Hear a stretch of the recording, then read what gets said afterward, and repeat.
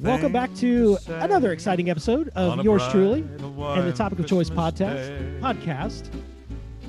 As I lower the volume here, I think the music is appropriate because we are in the Christmas season, and that's what tonight is about. We're talking about everything Christmas. Why do we like it? What don't we like about it? And I've brought in three great guests. I'm going to go around and introduce them. My good friend, Matt DiLorenzo, my good friend, Lisa Winsfeen, and my good friend, Chris Lee. How is everyone doing tonight? Excellent. Doing great. Doing great, Joey. All right. I'm going to get Chris and Matt warmed up here. So we're all Gen Xers, right, everybody? And remember, Correct. while we can Yes. see each other on the video, I want you to describe some things as we go along. We are all Gen Xers, which means we were born and raised in the 80s and enjoyed the 90s a whole lot. And while we are in the season of Christmas, I thought it would be great because, Matt, you and I have had conversations on what our kids are missing as they're growing up versus what we had when we grew up as kids. And we're going to talk movies. I want to talk food. I want to talk TV shows. And we're going to talk some toys. And we're going to talk about family traditions. So I'm going to open up the floor for one of the first things is, are you, first of all, ready for the season? Who's in the season? Does the season kick off with Mixmas? And for those of you who don't know what Mixmas is, this is Christmas music that starts in July here in Lexington, pretty much. And that's an exaggeration, but it seems like it starts in July. And when does it kick off? So who's already there? Are you ready? Are you behind? Let's start there. Done. You're done? Pretty much, yeah.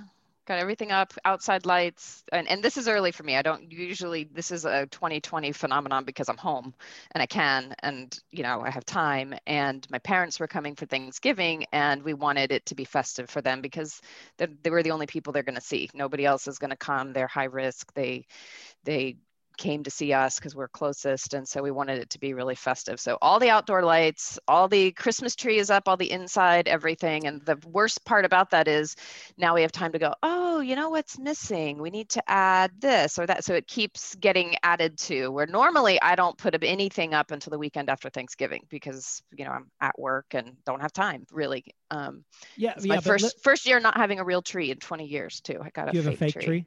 Yeah. A really good fake tree. I like the fake trees. I don't. I like the sap and the smell, but. What do you have, Chris? We have two fake trees. I found out early on, I think it was like 5th grade, that live trees don't do well with me. My face swelled up like Hitch, you know, you like fit. Like you need Benadryl. It's not pretty. So we do two fake trees, but yeah, we're kind of like the others. We do it right after Thanksgiving, day after Thanksgiving. That's because, acceptable. You know, everybody yeah. puts everything up, and again, it's same kind of 2020 phenomenon of normally it stretches out over weeks of just you kind of do it here and there, but you know, since you can't really do much anything else, we're almost. I mean, I think we're basically done too. Matt? Yeah, we're done. I think that, and I think one of my neighbors said it best. You know, I think the whole neighborhood kind of got a jump start just because they wanted to get into the spirit, because we're all kind of, you know, caved in a little bit. But we did it right during the Thanksgiving holiday, and right after it. We're a fake tree family right now as well. I'm a huge advocate for the fake tree. You know, when my kids were younger, we would do the whole thing where we'd go out to the field, we'd pick it, I'd saw it. But, you know, I'd find needles in my pockets in April. You know, I mean, it's like sand. The needles, you can't get rid of them. I mean, so, and also hauling it out of the house, you know, it's wider than the door. They go everywhere. It's everywhere.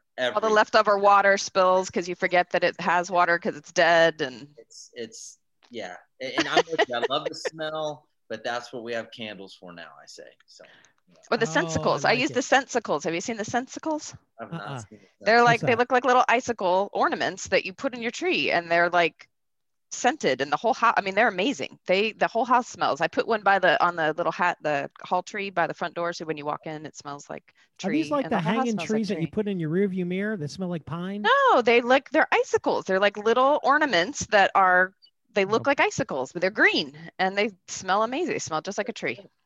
So we can put them on fake trees and it'll smell like a real tree. That's it. Put your nose in there and you're like, man, it actually smells like a tree. How did they do that? And little do they know, you have a little surprise in there. So I like it. Got to get them. Home Depot. So for convenience sake, 10 years now, 12 years, we've done fake trees because Matt, I'm in your wheelhouse. I don't want to go out there. I don't want to cut it. I don't want to put it on my car and scratch my paint. I don't want to bring it in. I don't want to water it. And then sometimes you get some that are cockeyed and then some that are it's tilting. Yeah. It's tilting and then you got to shim it. Yeah. So I thought, go ahead. It's also financially. Yes. In the long run, it's cheaper to have the fake tree. It's cheaper. That was the tipping point for me. Well, that in 2020, but the last time I got a tree, I was in sticker shock. I was like, never have I spent that much. And I didn't buy a bigger tree. It wasn't like I went from 6 feet to 10 feet. You know, it was a 7-foot tree. And was it real or fake that you're talking about? Real, the last real tree that I bought, which was probably 2 years ago. How much was it? Was like $90 something, and okay. I'm used to paying like 40, maybe 50, depending on if I go a little bigger. You know, one year I get a foot more, but $90. I'm like, man, at that rate, I started checking out the price of the other trees. I'm like, I keep this tree 3 years. I've already made money. You know, so, and the lights, you don't, they stay on. You don't have to worry about them. The lights are warranted. Yeah, pre-lit. Mm-hmm. So and I'm really picky about my lights. And I thought, well, if most of the work is done, I can add more if it's not enough. And actually I didn't have to add any more. It was good. How many of you grew up going and getting the tree? So I'm going to raise my hand. Chris is shaking his head no. Matt's yes. So Lisa and Chris, you guys had fake trees growing up? We had fake trees, and our fake tree was one now they come in sections and you kind of fold them out and everything. But we had it was like the long wooden stick with the holes in it. You had to. My dad had color coded them, and you had to hang them. And if they weren't right, it was all looked all weird. And like at the very bottom, you'd have to lay on the floor and be like a car mechanic trying to lay underneath it and putting it all in. And it was something. So that tree you then used obviously for how many years? Decades? Oh, I mean, I think they finally got rid of it when I went to college. Yeah. I mean, it was probably when we went to college, my two brothers and I, that my parents were like, all right, we're not doing this anymore. We're buying a fake tree. And my mom's had a fake tree ever since. And I like the fake tree. I think it's pretty good. Let me ask you this. With regards to the meals and such, I know that obviously the get-togethers, Christmas Eve. Let's just talk about Christmas Eve and Christmas Day. All right. Is it stressful? Let's just start there. Now or before when we were young? Let's talk before when you were young and then now. What was it like when you were young, Matt? Best thing in the world, man. I mean, yep. I feel like I hit the family lottery, man. I mean, we live an hour away from all of our relatives. I grew up in Wheeling, West Virginia. All my relatives were up near Weirton and Burgettstown, PA area. And for Christmas Eve, we would always drive up to my grandmother's, call her Nani. She actually just turned 100 in August, believe it or not. What? Right. That's great. Awesome. Yeah. But she would make the Italian 7 fishes, the whole 9. And we would go up there and it would be packed. Aunts, uncles, people that you're related to that you don't even know, you see once a year. And it was awesome. I mean, it was great memories for me. And then driving home, staring out the window, looking for Santa Claus, which was awesome. It was a great feeling and it was just magical. So for me, it was awesome. Christmas Day, phenomenal. And then they all would come to our house and then my mother would cook. So that was our tradition. Okay. Chris, what about you? What was your tradition as a kid? Man, I'm kind of like Matt in that we were about an hour away from grandparents. And so we would go Christmas Eve, we would go to my mom's parents. And then, so we would stay overnight there. And then Christmas Day, we would drive to Illinois to see my dad's parents. So we got kind of the 2-in-1, and I honestly, a couple of different, so you would have family that would get together at both places. And I think I always share this just because I'm assuming it's unique. I've never found anybody else that's done this, but there was one year when I was really little, probably, I guess 5 or 6, that my grandmother was pretty sick during Christmas. I think she got the flu or something like that, and so she couldn't do her normal spread. And so one of the only places that was open at the time was Captain D's. And so they go to Captain D's and they buy all this stuff, and everybody loved it. Like, and so the next year she went back to turkey and ham and all that kind of stuff. And everybody was like, we kind of like Captain D's. So literally from like 5th grade on, Christmas Eve was Captain D's. Wow. So that actually started something. It started something. And I mean, I'm 40, I'll be 44 this December, and we still do it. I mean, my grandparents passed away, but like all the family branches of the family, everybody sends a picture of their, fried fish. That's like the only time of year I eat that. Probably the only time you really should. It's not great, but we would eat that. And then her Christmas cookies were just off the charts too. I mean, the desserts were just amazing. So yeah, Captain D's and Christmas cookies. That's awesome. Lisa? Yeah. Well, so I had a pretty big family. I have 5 sisters, and my 2 older sisters are like 12 and 13 years older than I am. And then I have 3 sisters, we're all 2 years apart after me. So my 2 older sisters, while they didn't, for most of our lives, weren't living in our house. They were when we were younger, but they went off, in their late teen years and early 20s and had their own family. So they would start bringing, we had these huge holidays because they were all in Dayton where we lived. And so we would have the nieces and nephews that were actually pretty close in age to my younger sisters. It was this very odd, strange thing that happens in blended families, and so they would all come, not usually on Christmas Eve. We would have Christmas Eve would always be, my parents always tried to keep the focus on church, and the Christmas Eve was baby Jesus night. And so we would go for the Christmas Eve service.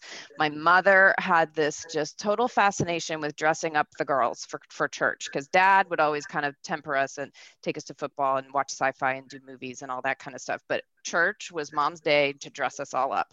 And whether it was Sunday or the holidays were the best because she could buy matching dresses. So we got to be humiliated in the matching dresses, I mean, all 4 of us. And we have a million pictures in front of the big fireplace in stair-step order in the matching dresses. And at some point, the older girls were just a little too old. We're hitting that like preteen. And so the dresses you couldn't get them in kid sizes anymore. So she would match the 2 older kids and then coordinate the 2 younger kids. So it coordinated, but the 2 older ones are the young. I mean, it was ridiculous all our lives. So Christmas, we always had all these matching, dressed up pictures. We'd go to church, we'd have Christmas Eve service, go out for a nice dinner. Mom was not cooking on Christmas Eve.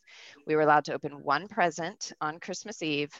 And then Christmas morning, we woke up and Santa came. But I don't ever really, we weren't one of those families. I see so many people growing up or peers of mine who have kids that are so intensely Santa and the big secret and don't tell the kids and like and now the elf on the shelf and all that stuff that happens. And that, I mean, I just never remember that being the focus of our Christmases. Like we knew about Santa, but I don't ever remember a time of this big disappointment of the big reveal, like to find out. I feel like it was always so much more focused. I mean, it was always Santa and our presents would say from Santa, but like we always knew it was my parents. I don't ever remember that being a big secret. So that was kind of and then Mom would make a big meal and usually my sisters would come with their kids sometime throughout the day after they had their Christmases with their family or with their in-laws that might be local, and we'd come over and so your church service, your alls was early, and then you went out to dinner after that, like earlier in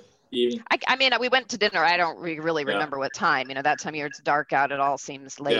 Especially when you're a kid. But Mom always got treated to a nice Christmas dinner out. Nice. And Dad would always, she wouldn't have to cook on Christmas Eve, and that was ours was always at 11 that night, with a full stomach of fried fish, and you're sitting in the queue for an hour. Oh God. That was a little different. Yeah, that was a little rough. I'm pretty sure. I don't think we went to dinner first. I mean, I don't remember. In our later years, when we got older, we started going for family Christmas to Florida. And so we would have Florida Christmases. And then, of course, I've been in Florida now since I graduated college. So I've always had warm Christmases. So it seems very normal to me to have them down here. So I remember last year I was, what is it, the 10th?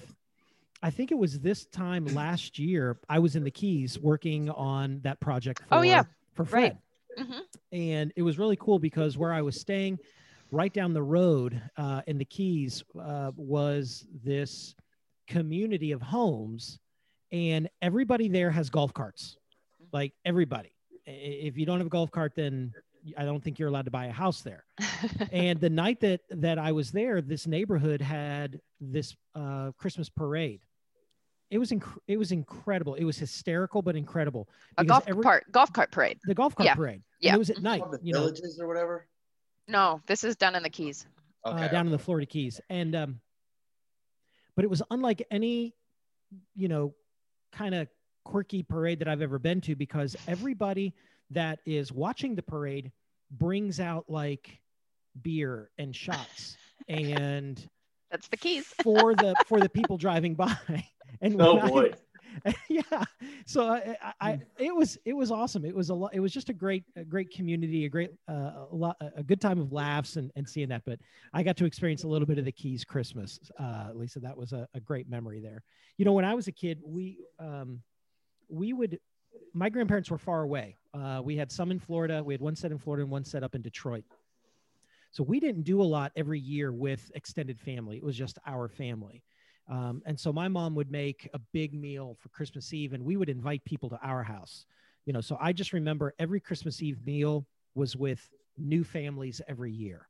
And I remember my older brother got so mad one year. He's like, "Why can't we just have Christmas with us? Why do we have to always have, why do we always have to have other people in it?" Just hear him saying it too. I know. That's and then funny. of course Christmas Day, very, very traditional, and we'll talk more about the Christmas morning here, but then it wasn't until probably high school, Christmas night, we started a tradition of going to the movies. So we would go every Christmas evening, and yes, Chris, don't judge me, instead of going to church, we would go to the cinema with all the pagans. Yeah, there you go, Joey. Exactly. But believe it or not, it was packed. It was jam-packed, those theaters every Christmas night, and it was so much fun watching the opening Christmas movies. That's even more of a thing now. It's huge now. That's what I was gonna say. Yeah. A lot of people do that now. Yeah. So let me ask you this. Give me some things that as a kid growing up and even now, whether you go to in-laws or whether you go to families, what are the food deal breakers? What are the ones you look and you're at the buffet table and you're just like, I'm not touching it. And I know you've got some. So if you want, I'll start. And for me, it's oyster casserole. I'm not touching that stuff. I'm not touching it. So go ahead. I know there's something, and you guys, I know they're going to be listening. Well, I really, Thanksgiving has more that way for me because I've had many bad Thanksgivings, and that's a whole other podcast next year, maybe. The history of Thanksgiving and me is rather interesting. And it was always the sweet potato casserole with the marshmallows on top. I cannot even to this day. No, even just talking about it right now, I'm like, why do you hate America, Lisa? No, that's a longer story. But in the Christmas season, one of the things Mom would always make, and it's delicious. It's really, really fantastic. It's a shrimp dip. And as a kid, you ate it with Fritos, and it's like, you can't eat it with anything other than Fritos. Like and it is absolutely delicious. And of course I got older and I'm like, Mom, I need the recipe. It's Christmas. I got to have shrimp dip. She gives me this recipe and I'm like, how have you been feeding this to us our whole lives? It is literally like a whole pound of butter and cream cheese and shrimp and like a little onion and maybe some salt and pepper. Hey, and I cannot even email me the recipe. I can't even bring myself to eat it anymore now that I know what's in it, because I can feel my arteries hardening, just thinking about it. It's delicious, but oh my God, it's but that was a lot of the things that we grew up eating that we know a little better about now. And I haven't made it in years. I keep thinking, how could I make this make that for John in a healthy way? Oh, he'll love it. No, I can't. No. Matt? For me, it would probably be the smelts, which was part of the Seven Fishes thing. I stayed away from those. What is not, smelt? Not a fan. It's like a small fish. You could see it. It's like It's like It's sardines. it's almost like a sardine or an Yeah. anchovy, right? Yeah. And Or I'm like not a big in anchovy between the anchovy and the sardine. Yeah. Kind of like Captain. It's not like Captain D's then. No, I would give anything to have that. If you fry it, it's the same. Yeah. Love some 7 fishes with some hush puppies. That'd be.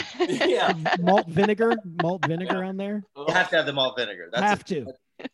Anyone that doesn't eat the malt vinegar with that food, I question. Yeah. Yeah.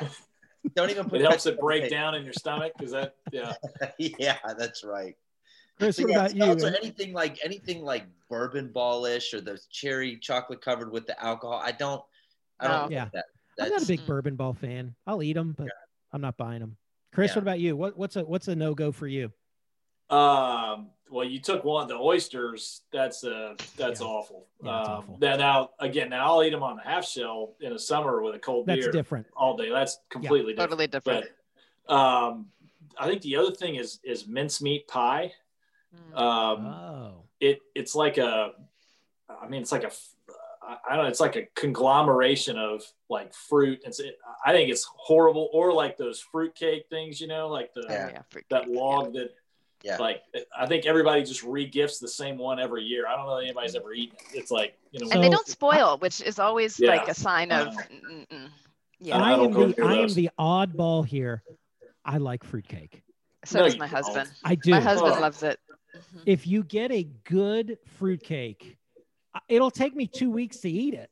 You just got to have a little slice with coffee in the morning. Yeah, Joey, that's like saying if you get a good stomach virus, like there's no such thing, man.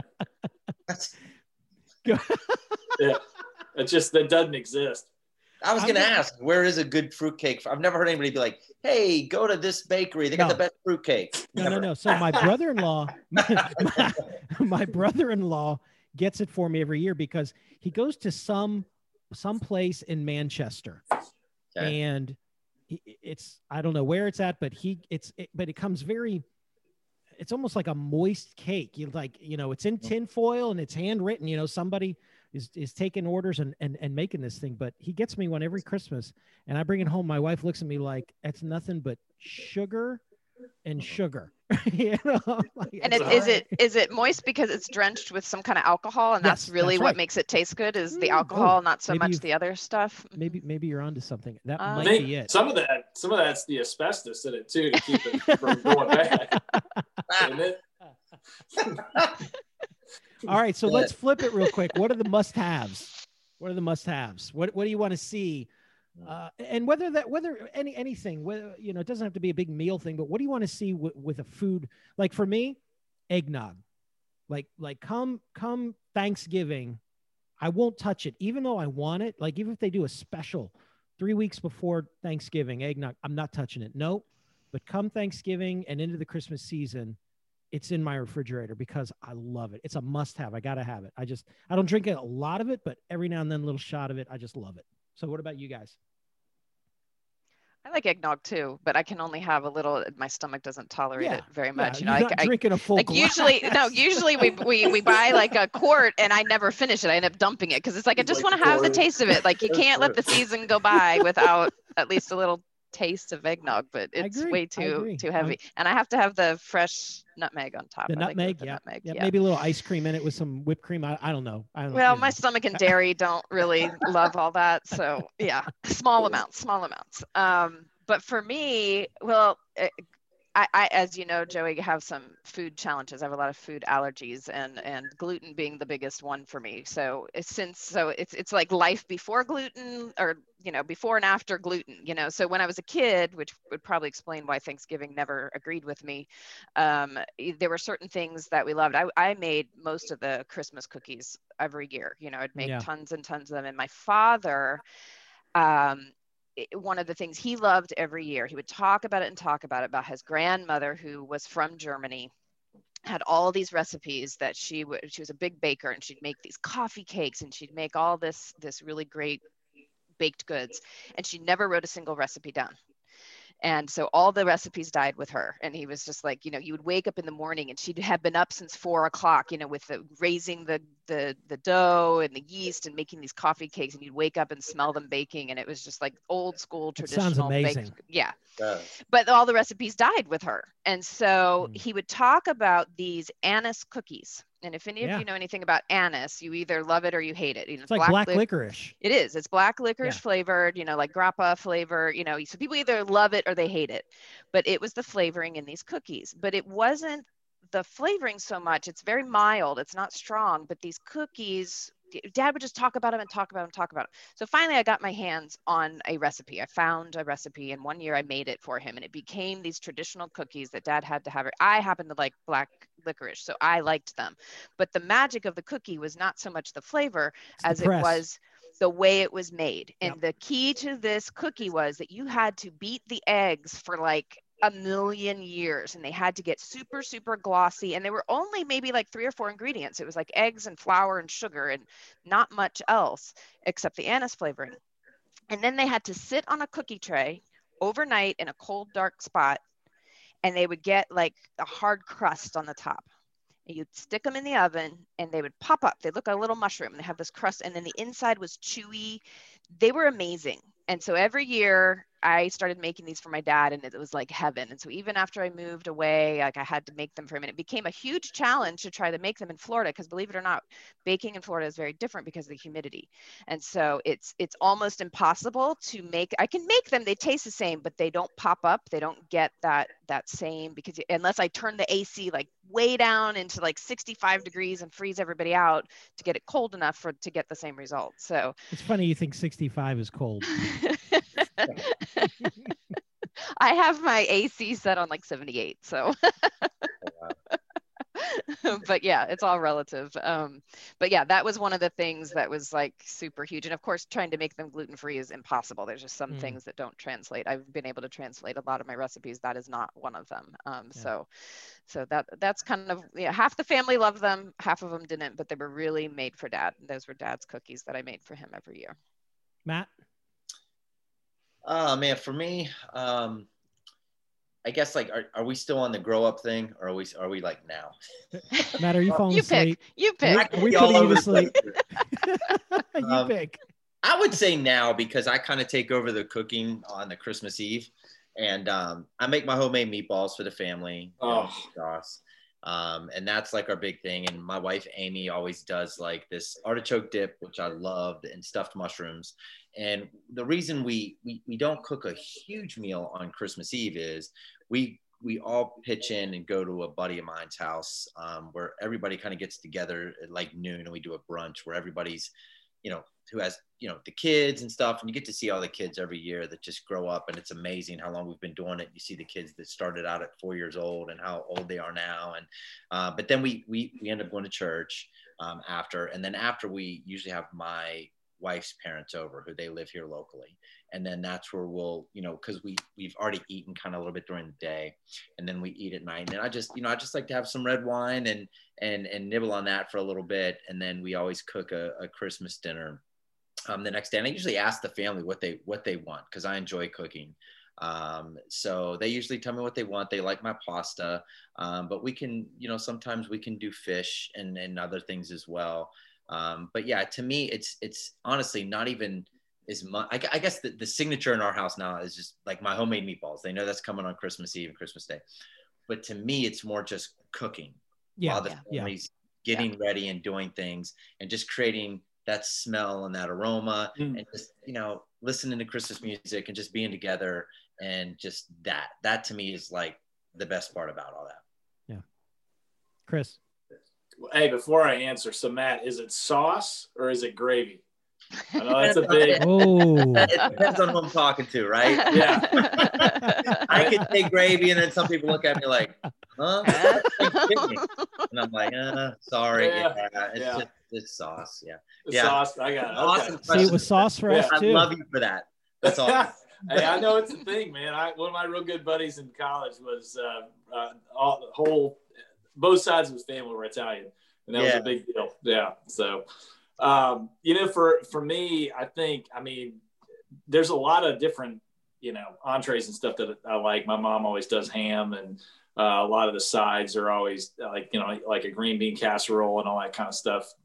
That's great. But man, I'm such a dessert guy, and my grandmother's sugar cookies, I mean, just plain sugar cookies. But when you were talking about like the process of how all that works, and just how she would get them so thin and everything was perfect. So that, they were like, there's like a meringue, like a mint chocolate chip meringue cookie that they would make. And then my mom makes these Heath Bar cookies, and it's, I mean, I think it's like a saltine cracker, caramel, and like chocolate over top. So you get the sweet and the salty. And I mean, I'm like Winnie the Pooh holding the honey jar, man, just like housing those things. It's great. So like all of that, but similar thing too, of just being around family and being able to cook together, doing a brunch, or even like kind of at my in-laws, we'll do a brunch and then everybody just kind of lounges around. And then there's like we'll just do a real laid back dinner of like chili, and like my father-in-law does turkey salad, and, you know, you'll have a couple bourbons. Turkey hash. Yeah, turkey hash. Yeah, the who hash. Yeah, but it's like, I think it's just more of just how relaxing it is. And it's not like, you know, you're on some strict schedule. It's just, you know, everybody's just kind of hanging out and being together, and that's what makes it fun. You know, it's funny you say that, because there are a lot of people that I know where I asked earlier, is it stressful or not? And then the conversation went to early is when we were kids, and the answer was pretty much a unanimous no. You know, we were able to enjoy what Christmas is and enjoy the times and the family and the food. But I do know some individuals where it's a complete stress weekend, and the reason is because it's just travel to hit all of the needed spots. And you know, I've got nothing to say other than that must be tough. It must be tough. I like the fact that as our family has kind of grown, we're building our own traditions, we're building our own times, and then you know, we're then going, or people are coming. So I feel fortunate from that aspect. You know, so let me ask you guys this.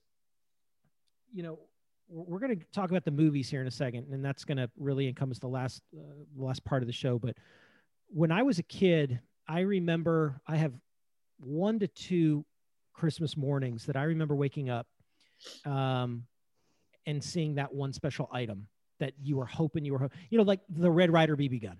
Right. That moment. And I know you all know what I'm talking about. So I'm going to hold off on sharing what mine was, but if you have that memory, if you want to share, you know, I'd love to hear what that one was. You know, whether it's a Care Bear, I don't care, Chris. I know you like them. Or if it was a, you know, Teddy Ruxpin, it's okay. You can share that with us. It's a safe space. Safe space. Yeah. You're a brony with your My Little Ponies. Is that what you're saying, Joe? Right. Yeah. Mine was, I remember mine was an air hockey table. Oh, cool. And I had, and I think the coolest part about that is I hadn't even asked for it. Like that was one of those surprise gifts that your parents did. And, you know, it's kind of a risk, you know, but I mean, I absolutely love that thing. And, I mean, we played that all the way through high school. I mean, I had all my buddies over, and, you know, that was a killer gift. It's awesome. Matt?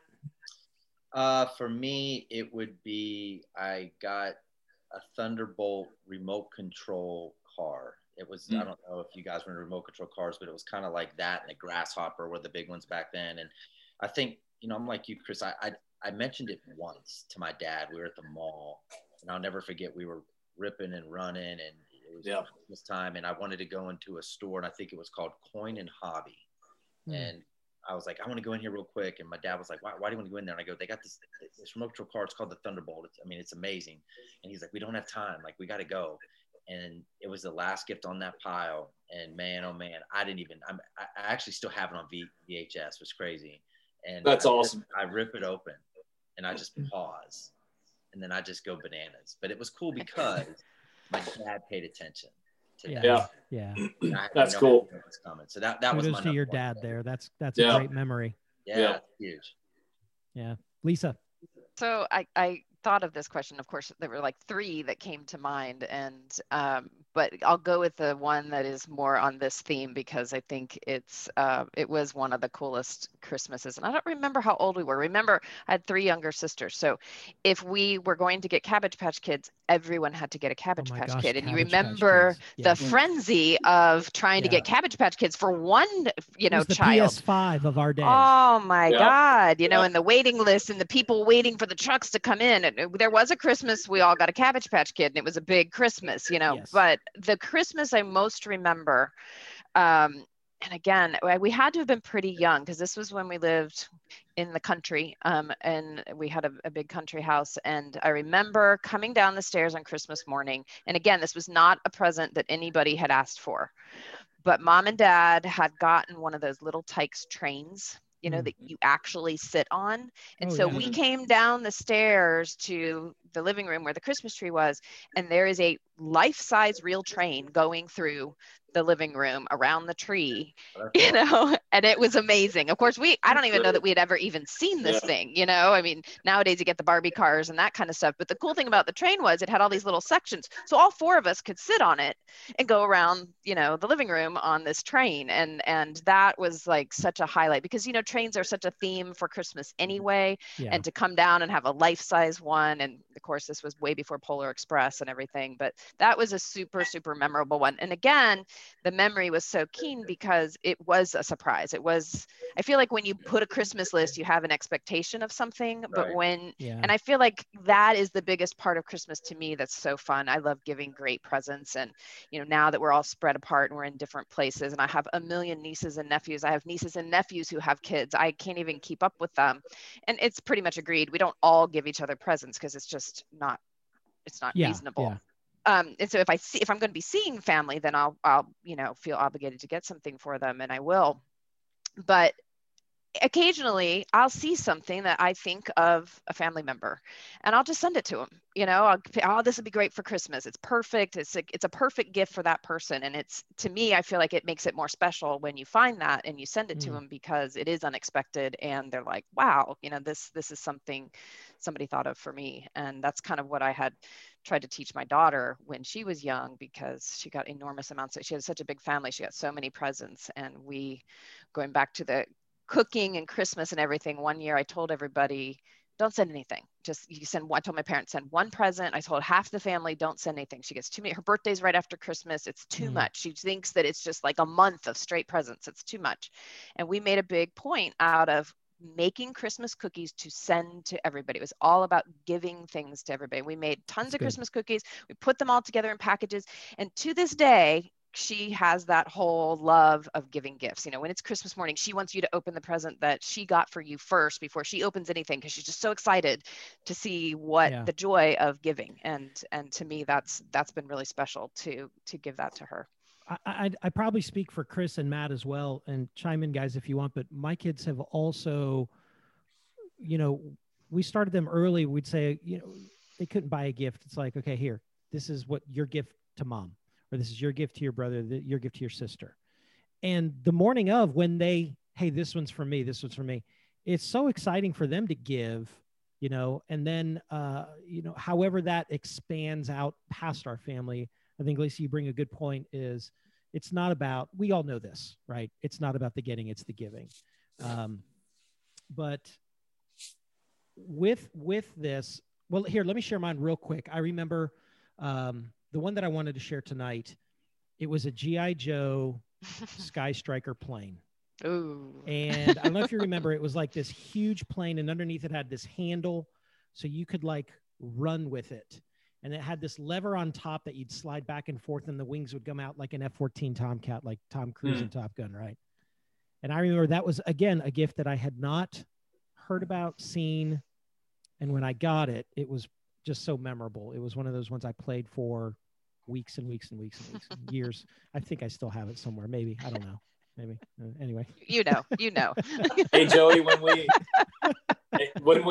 when you and I run tomorrow, you can run with it. You can hold it in the air. Please. Because he knows where it's at. Yeah. The Sky Striker. I love it. I had the G.I. Joe, had the cockpit. You could push the button and they would eject out. You guys don't know what I'm talking about. Matt's like, no. I know. Yeah, I totally know. Totally I'm know. right there with you. I was a huge G.I. Joe guy. Listen, I was a GI, or who was Scarlet? I was Scarlet on GI Joe. We probably played GI Joe together on the playground. We need to do a podcast about GI Joe. Yeah, Scarlet. Yeah, that's not the me. Baroness. No. Anyway, so let me ask you guys this. One of the struggles that we have had as a family, we do family movie night. We can still do it. We're almost there to where my son's like, this is lame. I'm going to play Xbox, you know. But my girls are still excited about family movie night, and every now and then we can get him to join us. It's a struggle, though, to find out what are the Christmas movies, you know, that we're going to watch. And there are some that throughout the course of my years of Christmas, I've got 3 that I want to talk about tonight. I don't want to talk about it. I'm just going to mention them. And I want to know what your top 3 are. And I want to start with your third, move forward as to what your number 1 is. That if you're sitting down to watch a Christmas movie, what movie is that going to be? Okay. So I'm going to start. My number 3 is Fred Claus. It's a recent one. If you haven't seen it, you need to watch it. It's Vince Vaughn, Paul Giamatti. Yeah. And it's absolutely hysterical. I'm just mentioning it. Go ahead, Chris. Number 3? Yeah, number 3. We're working our way from the bottom to the top. Yeah, I would say number 3 would go, even though his voice can be a little bit annoying, going way back to It's a Wonderful Life. Oh, you're going with a classic. That's good. Yeah. You would. I mean, it is classic. It goes downhill. I'm just giving you a hard time. Second, I love it. That's all right. I love Wonderful Life. Matt. So we're just going with our third. My third would be Christmas Vacation. I'm going to be boring on this segment because I'm just when it comes to Christmas stuff, I'm very nostalgic. So I get into the ones that were big to me when I was younger. Of course. Well, that's what the question is. Sure. Yeah. Okay. Yeah, absolutely. Lisa. So my number 3 is a more modern one. My nostalgia will come in my next 2. Yeah, but me too. The one that I kind of have watched with my daughter that we both love is The Family Stone. Oh, I love that movie. It's a great movie. It has a little bit of that. Everything in it. Great acting, but the story itself has, a little bit of everything. And that, for me, I think the for family dynamics of, it's great to see everybody, but family, it's always that there's something there you have to deal with, and then somebody new in the family, and yet at the end of it, you're your family, and it's just great story in there, some humor but Chris, Matt, if you haven't seen that movie, it's a family one as well. Cool. I think I've seen it. Yeah. It's a good one. Okay. So everyone's gone there 3, right? All right, Chris, number 2. Number 2 would be Christmas Vacation. Okay. And it's not like, so the movie itself, I mean, there's so many classic lines that everybody repeats and all that kind of stuff, but I think it's been escalated in the last probably 10 or 15 years, because there's a buddy of mine that has everybody over, and probably there's like 20 or 30 of us that will sit down in his basement and watch it. And you have to bring something to eat. Like, you have to bring a food to share, but the only criteria is that it has to be from a gas station. Like, you can't cook it. So food from a gas station. I mean, it's like some of the most like stuff you would like fruit logs, like Joey, like all this stuff that you have to bring and share. It's like honey buns and pork rinds. It's terrible. I'm going to spend a holiday with the Lee family for Captain D's. Yeah. For the Christmas Vacation requirements. Now you know why I run. Now you know why I have to run. Yeah. That's awesome. That is awesome. Let's see, Matt, number 2. My number 2 would be just the old Rudolph, because when I was young, when that came on regular TV, that kicked it off for me. That was like, okay, this is Christmas time. The old school Rudolph. And what's amazing, and I could completely be wrong here, but does that movie have the trademark to his name or something? Because any other Christmas movie, no matter what, do you ever hear them mention Rudolph or see, even if there may be a red nose, but they don't ever say Rudolph? I thought about that. I was like, all these Christmas movies, there's no other movie. I mean, from everything that you see, they don't even focus on or say the word Rudolph. Huh. I don't think he owns the copyright for it. That's weird. I mean, seriously, if you pay attention to it, unless I'm missing a few, I'm always like, they never talk about it. Like, it's never focused on. It's never mentioned. I'm always like, I wonder if there's like some type of copyright on that. Well, I did mine is also Rudolph number 2. So I'll segue into that because I did a little like looking up on history because, you know, I've been on these shows with Garrett, who always comes with all these fun facts. And I was like, okay, I'm coming prepared this time. And so interestingly, a couple of things I found out that you're talking about like, though I always thought it was a claymation. When I was a kid, I thought it was clay. Yeah, it's not. I found out it's all puppets and some really interesting things about it. It's the longest running Christmas movie of all time. It has been it was released in 64, 55 years every single year. It's the top rated, the only series on that network that's ever been had higher ratings or higher watching was just in the past years, and This Is Us. So Rudolph is it. And they said, interestingly, one of the things, I don't know about the trademark or the copyright on it, but it was started by believe it or not, a ad man for a department store. During the Great Depression is who originally came up with it. And they made these little booklets. It was kind of to bring people into the store because, you know, people were having hard times, and they gave out the story of Rudolph to all of the kids at Christmas for free. And it was originally a booklet. And then someone else came along and tried to get it going. And his brother-in-law made the music for it, the Rudolph music, and partnered with this puppeteer. And GE was the other big partner to make Rudolph's nose. They provided the light bulb, special LED light bulb for Rudolph's nose. So it was a huge, huge, huge production. And it said, I was fascinated by the fact that they said it would take, hold on, I have it here. I want to make sure I say this right. Okay, to make 1 second of filming. This is great info. 1 second of filming took 24 painstaking frames of animation with those puppets. So imagine how long it took to make this movie. Yeah, and then I don't know if you know, they later in 1970, you guys will remember the Santa Claus Is Coming to Town movie, which was also it's actually the prequel story, but it wasn't released until 1970. So it was. They tried doing the Star Wars thing with it. Yeah, exactly. Which I, as a kid, didn't ever put that together. I knew Star Wars would make it somehow into the podcast. Thank you, Matt. So yeah, some really interesting, Lisa, interesting little things.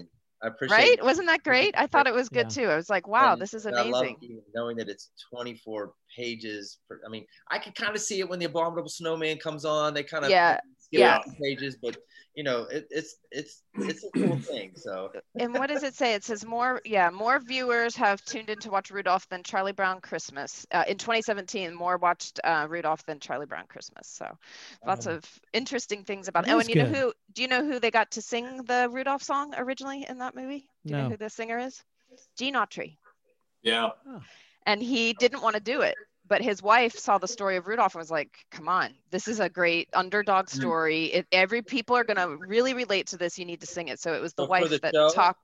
Yeah, for the show. Mm-hmm. So is he also like the guy that looks like the Pringle can that's going through the snow, the narrator? No, that's Burl Ives, isn't it? Oh. No. Is it the Rudolph movie or the Santa Claus movie? Because the Santa Claus movie is Bing Crosby. What's the guy, Burl? What's his name? Milton Berle? No. I don't know. I can't read it. I don't know. Milton Berle.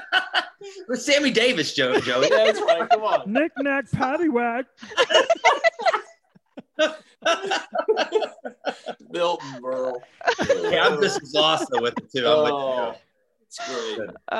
Yeah. So that was fun. That was interesting little tidbits for you. Love the information there. Thank you. Yeah. So that's my number two is Christmas Vacation, for the simple nostalgia, like you, Matt, Chris, all of us. That was one we grew up with. To this day, it's one of the most quoted, Christmas movies there is. I'm gonna go ahead and list my number one, which is Charlie Brown Christmas. And the reason I love this one so much is there was a scene when Linus comes out on the stage, right? And I don't know if you guys remember this. And while he's on the stage, the lights go dim and he's got the spotlight on him.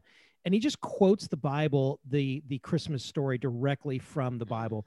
And I love that Charles Schultz incorporated that into that special. And so that no matter who watched it across the globe, or however much it was translated, they got a little bit of that, you know, what the true story was. And then the other aspect of it that I just loved is the Vince Guaraldi trio, the music to that show. For me, just I can play it every day during the holiday season and not get tired of it. So that's my number two, or that's my number one. Mm-hmm. Nice. So somebody who's there, what's your number one, Matt? Or go ahead, Chris.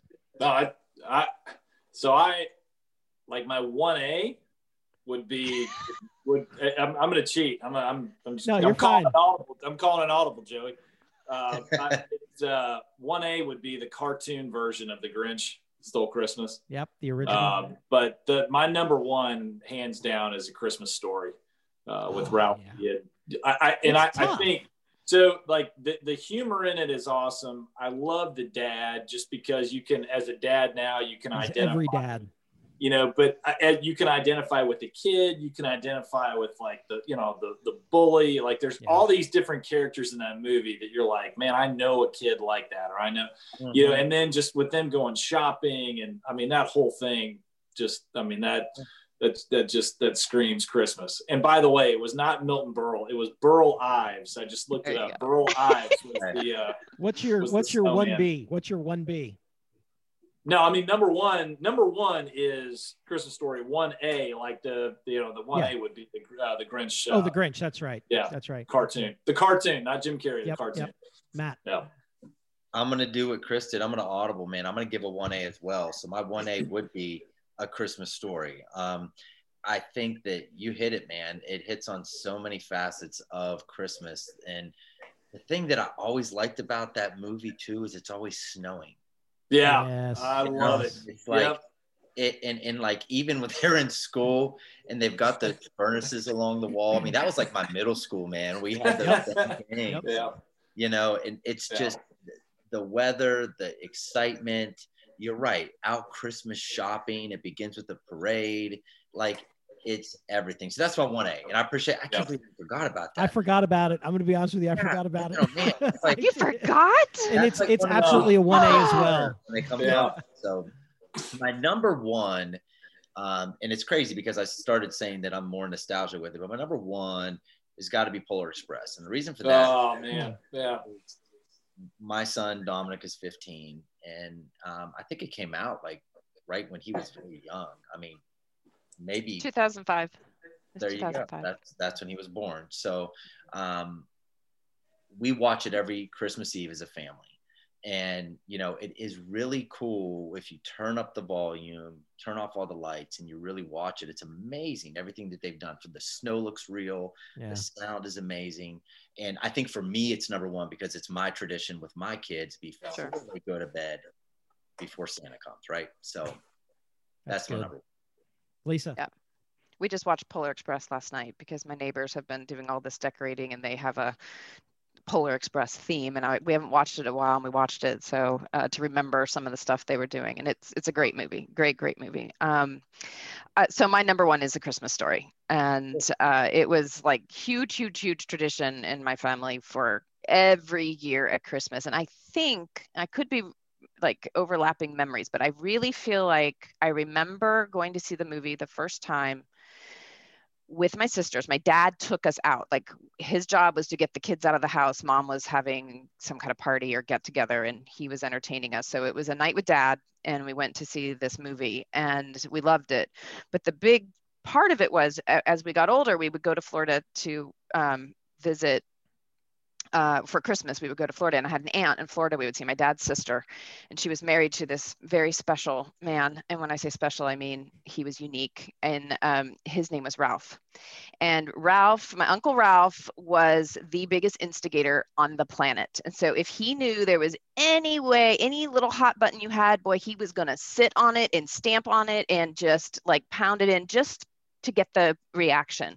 And so he knew my mother hated this movie. So of course, every Christmas we got to watch Ralphie, because he also kind of related to this movie. His name's Ralph.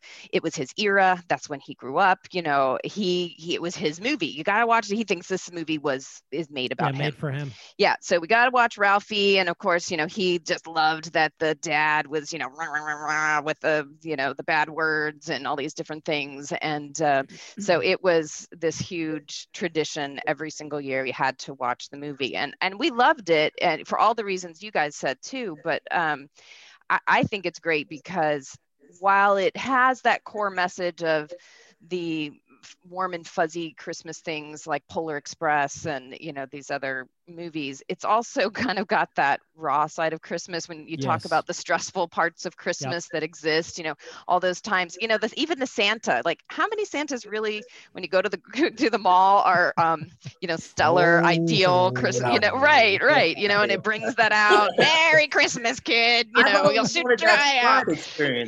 I've never seen an experience with the slide like that though.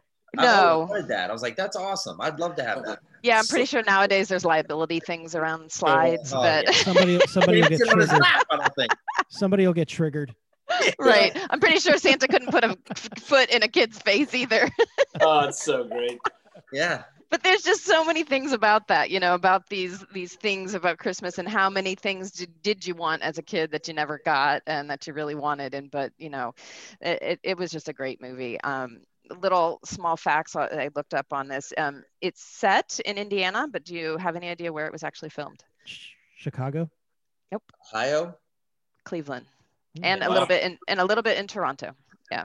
So that, and it was a movie that was almost not made. And it did not succeed. It didn't succeed when it went to the box office. They released it at Thanksgiving, never made it to Christmas.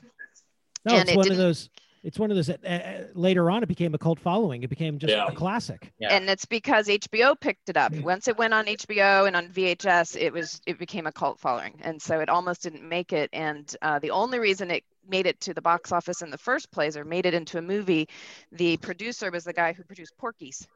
And he had been trying to get it produced all this time before Porky's, and nobody would pick it up. And so once he got Porky's and it was successful, he had a little more Hollywood cred and a few people that said, okay, we'll make you a Christmas movie. Right. Yeah. That's maybe the leg lamp. Yeah. For those listening, he had to sneak a little bit of Porky's in there somewhere, right? Something, yeah. But ironically, what is the actor that plays Ralphie? Billingsley. He then went on. He produced Four Christmases, which we haven't mentioned as a modern Christmas movie. If you haven't seen it, it's also very funny. Yeah, yes. I've always wanted to know what they make and like what Christmas Vacation people make in residuals. I've actually Googled it before and couldn't find it, but I was like, I wonder how much Chevy Chase makes. Like he gets a check. I mean, think about it. You make a holiday royalties. If they did their contract right, they do. Yeah. Think about that, man. Like you get a check every year for X amount of money. It's got to be good because these movies just play. Yeah. And like you said, I feel like Christmas Vacation has become bigger now than it was when we were younger. Like I'm pretty sure that was one of the movies that was censored when I was a kid. I wasn't allowed to actually watch it when I was a kid. I watched it later in life, and it was good. It was funny, but it's not been until much later that I've come to appreciate the humor and, of course, the many funny things about it that have more meaning now as adults who try to have Christmas with their kids.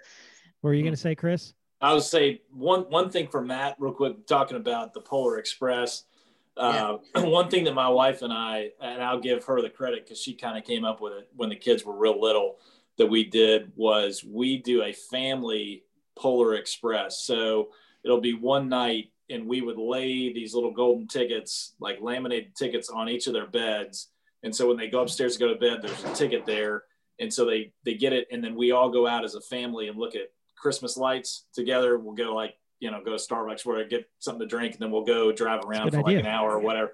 And what's cool is, I mean, our oldest is 16, but she's got this ticket with like all these holes in it that we've kind of punched in there for every year that we've done that. So that's I don't great. know if you want to do that with your family. Chris, I love you. That's awesome. See, podcast was worth it for that. Hey, I'll tell you what, I'll text you a picture of the ticket that my wife made. and or I'll text it to Joey or whatever, and then you can make your own and start it. Yeah. Because we always go to that big white lit up house the Turners have. Yeah. And yeah, you know, I mean, what else is there to do right now? Well, we've got a whole route. Yeah, we've got a whole route, and we always end up at the fire station on Harrodsburg Road. But yeah, we've got a whole route. Take them all around. Yeah. Oh, that's phenomenal. You're the man. And I'll surprise. We'll do that. We'll surprise them. That's that'll be great. Thank you. Great. Awesome. Yeah. I'm not going to do that. I'm just kidding. Well, you don't have a minivan anyway. Joey. You got to have a minivan to do that, don't you?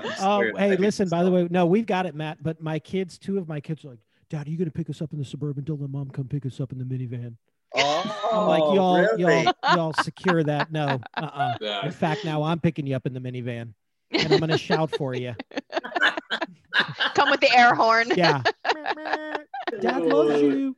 All right, last question, a yes or a no before we wrap up. Is Die Hard a Christmas movie? Yes or no? I'm going to say no. I've never thought of it as one. I know you said yes or no, but I've never thought of it as one. I know the argument for it, but I'm a no. Chris?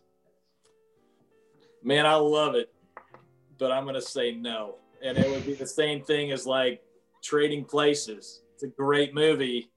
It happens during Christmas time, but that ain't a Christmas movie, right? So I'm saying no.